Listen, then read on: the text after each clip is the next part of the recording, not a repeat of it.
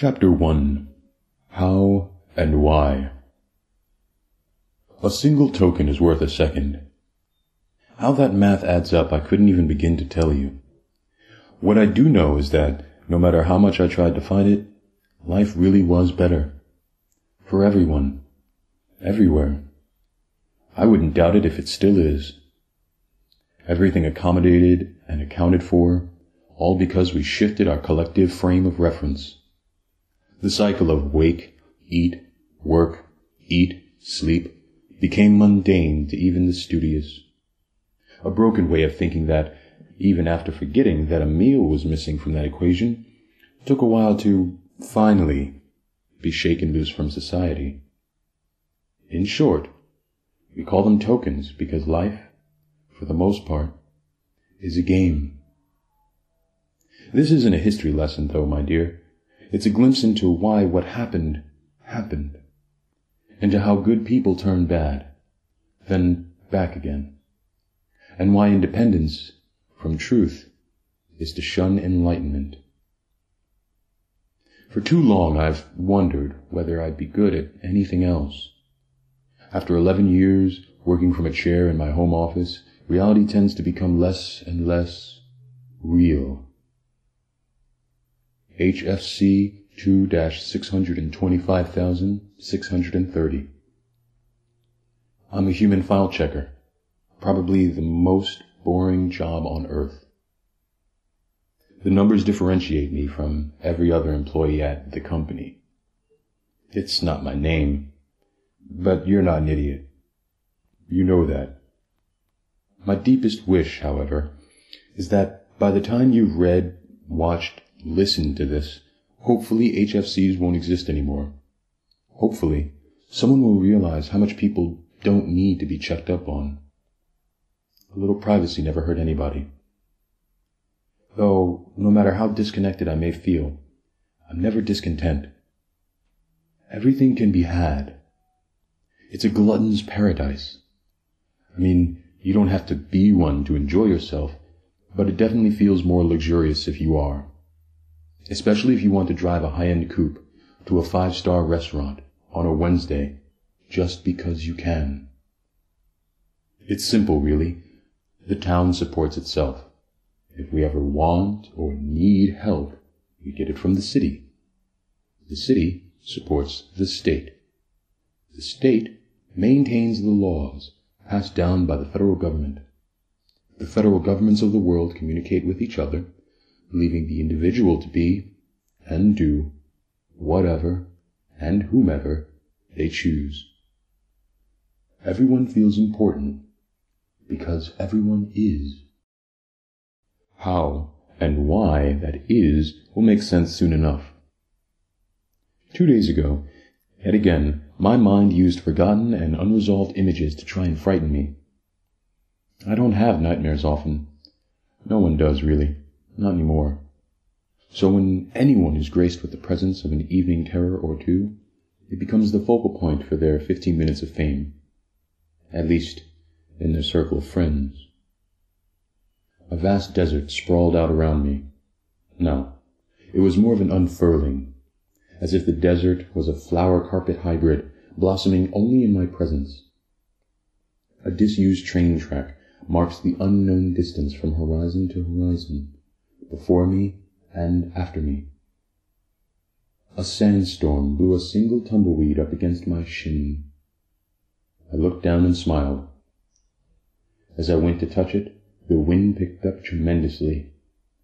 Barely able to keep my feet planted on the ground, the spontaneous cacti and rusted tracks, an unending desert disappeared in a swirling howl that was misplaced beachfront. Just as the sand filled my eyes, as if my vision was limited to the contents of inside a human-sized hourglass, I woke up. Grateful that the dream-turned-nightmare was as short as it was, I rose from the bed. Intent on relieving myself, I headed for the bathroom. As I approached the door to the most sacred room in any home, it, inexplicably, melted and molded itself into a wall. In a state of expectant disbelief, I reached out my left hand to touch it.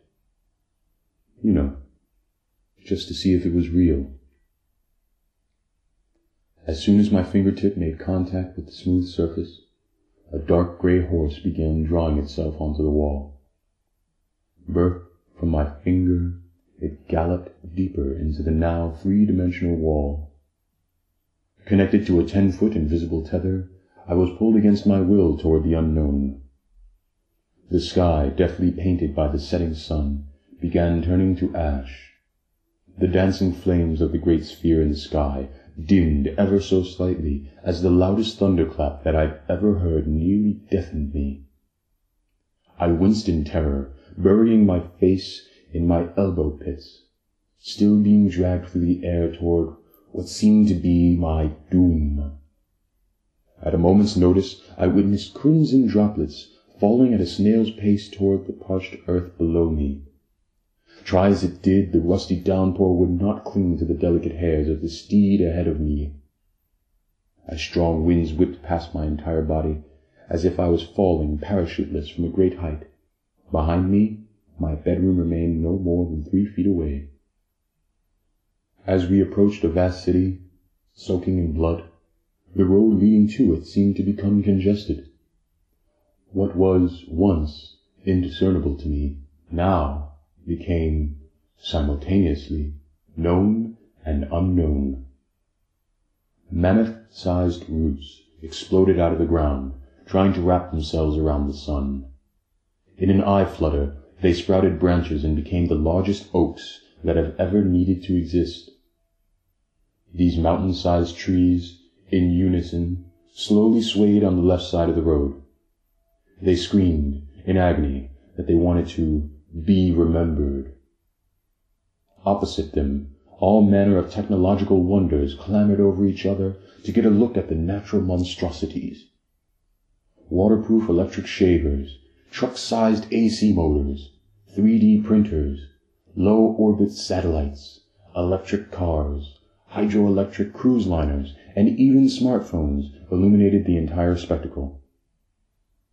Though they were dwarfed, height-wise, by the mile-high foliage, the only sound that the technology made was a collective hum. It almost seemed as if they were meditating, or waiting for the inevitable. The tether, securing me to the incarnated Nachtmare, abruptly slackened. I found myself, suddenly, almost 100 feet behind the galloping beast. Just barely touching its hind hooves, I could now see inflamed lava following closely behind the stallion, instantaneously igniting any and everything in its wake. The trees crackled, roaringly, as they were swallowed by the beast's hell trail. The man-made wonders gave way to dolly physics, melting into the blood-soaked dirt below. No matter how intense they became, I could see the flames, but I could not feel them. A second thunderclap punched me in the chest. As far as my eyes could see, the two town-sized mounds met. The road that I had been traveling along disappeared entirely. I was completely encircled. Charred wood resembling coal chose not to ignite as it mingled with the molten steel and copper. Cooling fast, the plethora of new mounds around me became a field of brown and green, both natural and artificial.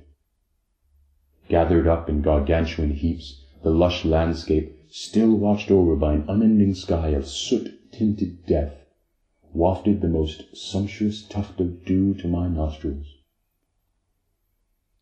That's the best way I can describe that smell to you. A sumptuous tuft of dew. The deluge of vein water, being released from the clouds above, was suddenly cut by a powerful streak of sunlight. In its targeted spot, I could just barely see the horse, kneeling its head down. Suddenly, zooming in on an illuminated area, what the horse was doing became infinitely clearer. A man, all dressed in white, clutched an empty bow in his left hand. On his head, a jewelless crown was slightly tilted but securely fastened. As he lied on a field of motherboards and mulch, silhouetted people in the background were sifting through the remains around them. They paid no mind to the fact that there was a horse-on-man feast occurring in their midst.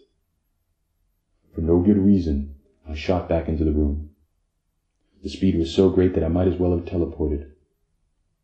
I looked at the wall on my left. Believing that any journey leads to wisdom, I touched it. A pristine window formed from under my fingertip. Outside of it sat a red Enzo Ferrari. A bow, clean and tidy, was wrapped around the high-end car. It had clearly never been driven. Amongst the clouds, a biplane sky wrote, Kwai Kankan. To this day, my purposeless ignorance of foreign linguistics still prevents me from knowing what that read. Slowly pulling back, into an unknown house, a shoulder, hand, then a right arm, torso, and desk came into view. In the hand of the well-dressed man was an expensive red pen. Don't ask me why, but the man favored the early 21st century television producer Ryan Seacrest. A little too much to be considered subtle, if I'm being honest. He was signing document after document, almost as if his life depended on it. Pulling back again ever so slightly, I witnessed the grey beast making a meal of the besuited man's left hand. There seemed to be no pain for the gentleman. Contrarily, both he and the horse seemed to be quite pleased with themselves. The multitasking man in question, repeatedly, laughed 2 words. Their minds?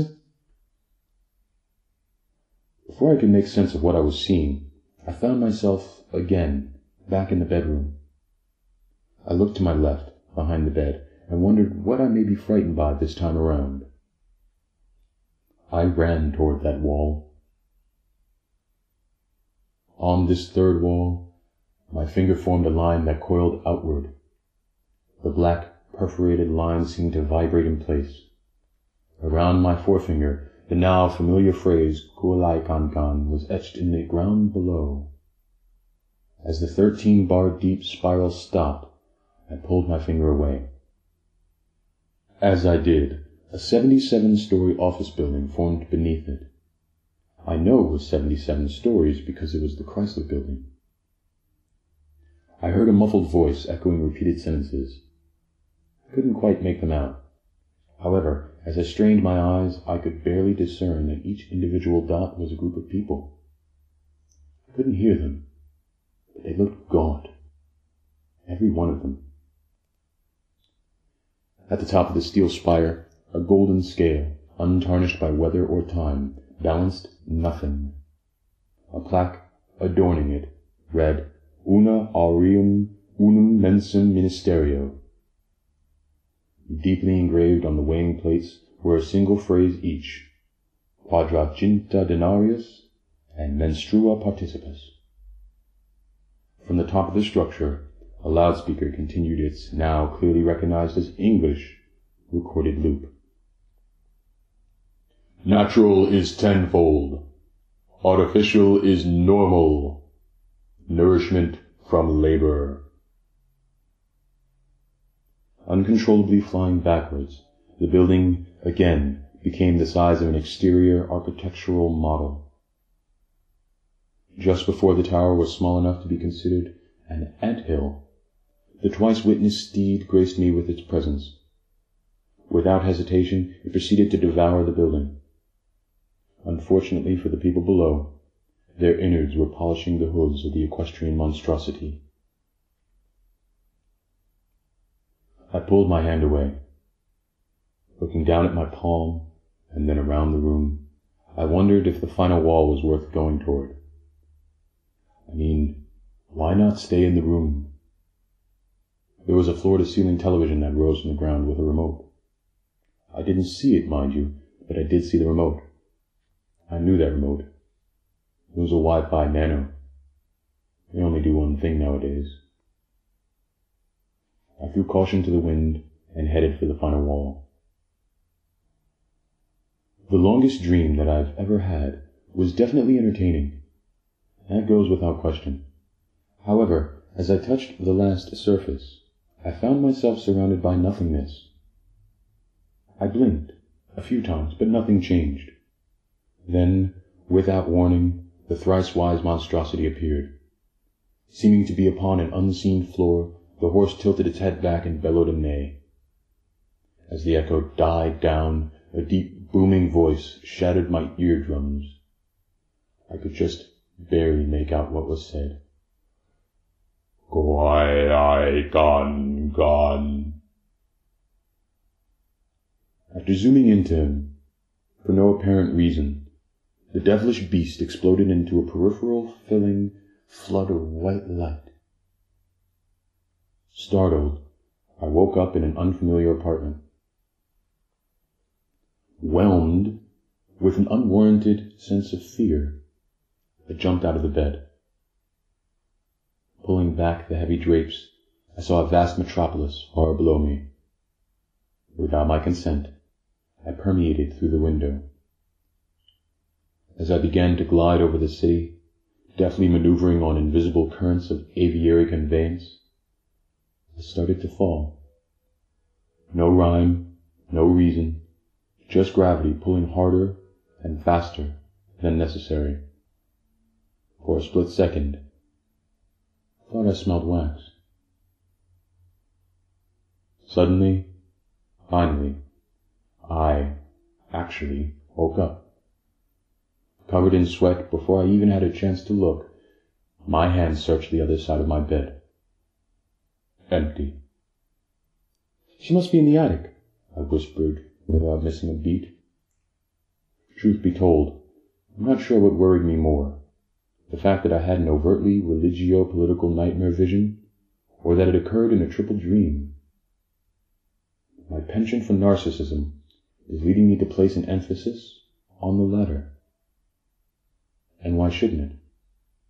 I feel, therefore I am.